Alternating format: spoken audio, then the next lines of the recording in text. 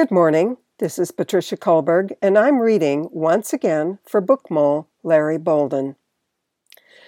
I want to talk to you today about a lovely book, a 2021 novel by Jeff Arch titled Attachments.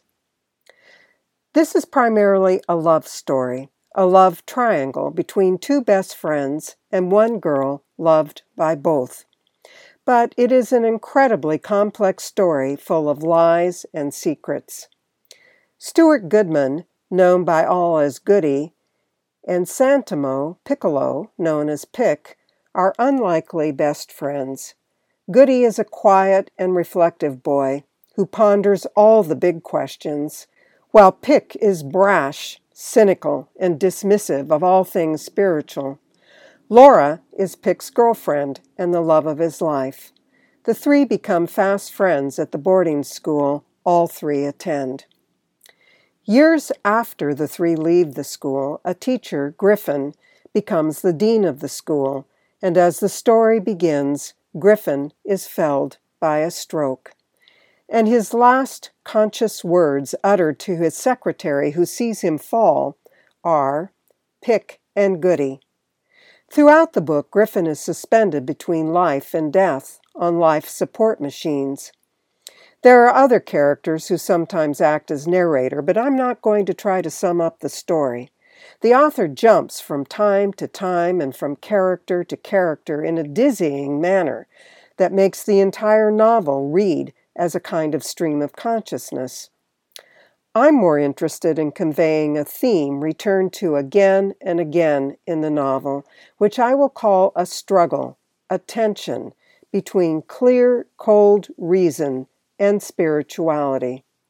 I see it as the author's argument with himself about this tension.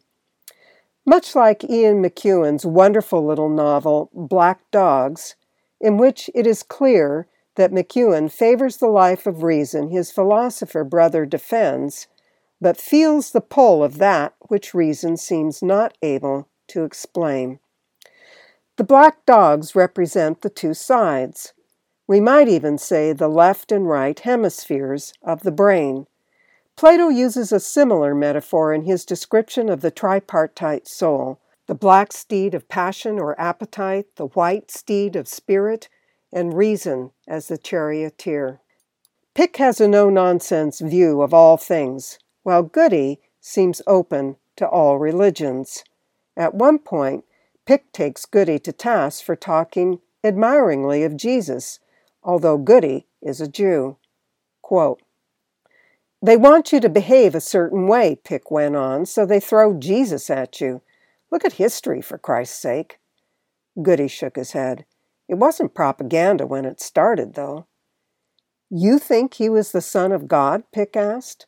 "I didn't think you guys were allowed to." Goody crumbled up some more hash and dropped it into the pipe bowl. "To me, he's like the older brother, like the ultimate older brother. I mean, God is the Father, right? Everybody at least agrees with that." "Everybody who believes in God." Goody looked at him to see if he could actually mean that.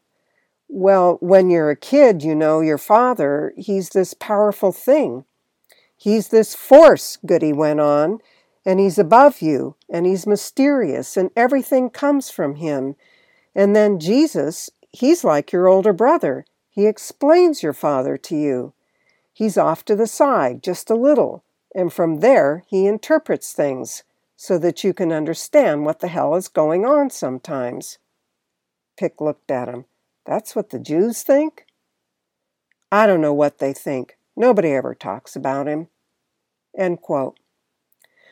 While I am clearly on the side of reason and defend atheism, I have a sense for what both McEwan and Arch are wrestling with. This is a truly beautiful love story. The love between Goody and Pick is lovely, and both characters are drawn fully and carefully. The love Laura has for each of the boys in turn is beautiful, rather than trashy or deceitful. The love of Griffin for his wife and son. All of these loves are described so well. Because of the many narrators and the sudden, unannounced shifts of time and place, this is not an easy novel to follow. Added to that is the obvious fact that Arch is most comfortable as a screenwriter, so almost all of the text is in the form of monologue or dialogue. This is just a beautiful book, and as touching an examination of the many kinds of love as I can recall. This is not a book I would have picked up as a matter of course, but it fell into my hands from one of the readers in a small group of friends who pass along books to each other, and I was deeply touched by it. In many ways, Griffin, who never speaks for himself, is the glue that holds the book and the characters together. Does he survive the stroke and return to his school and his family? That is something readers will have to determine for themselves. I have been talking about Jeff Arch's novel, Attachments. And this is Patricia Kullberg reading for Book Mole, Larry Bolden, and for the Old Mole Variety Hour.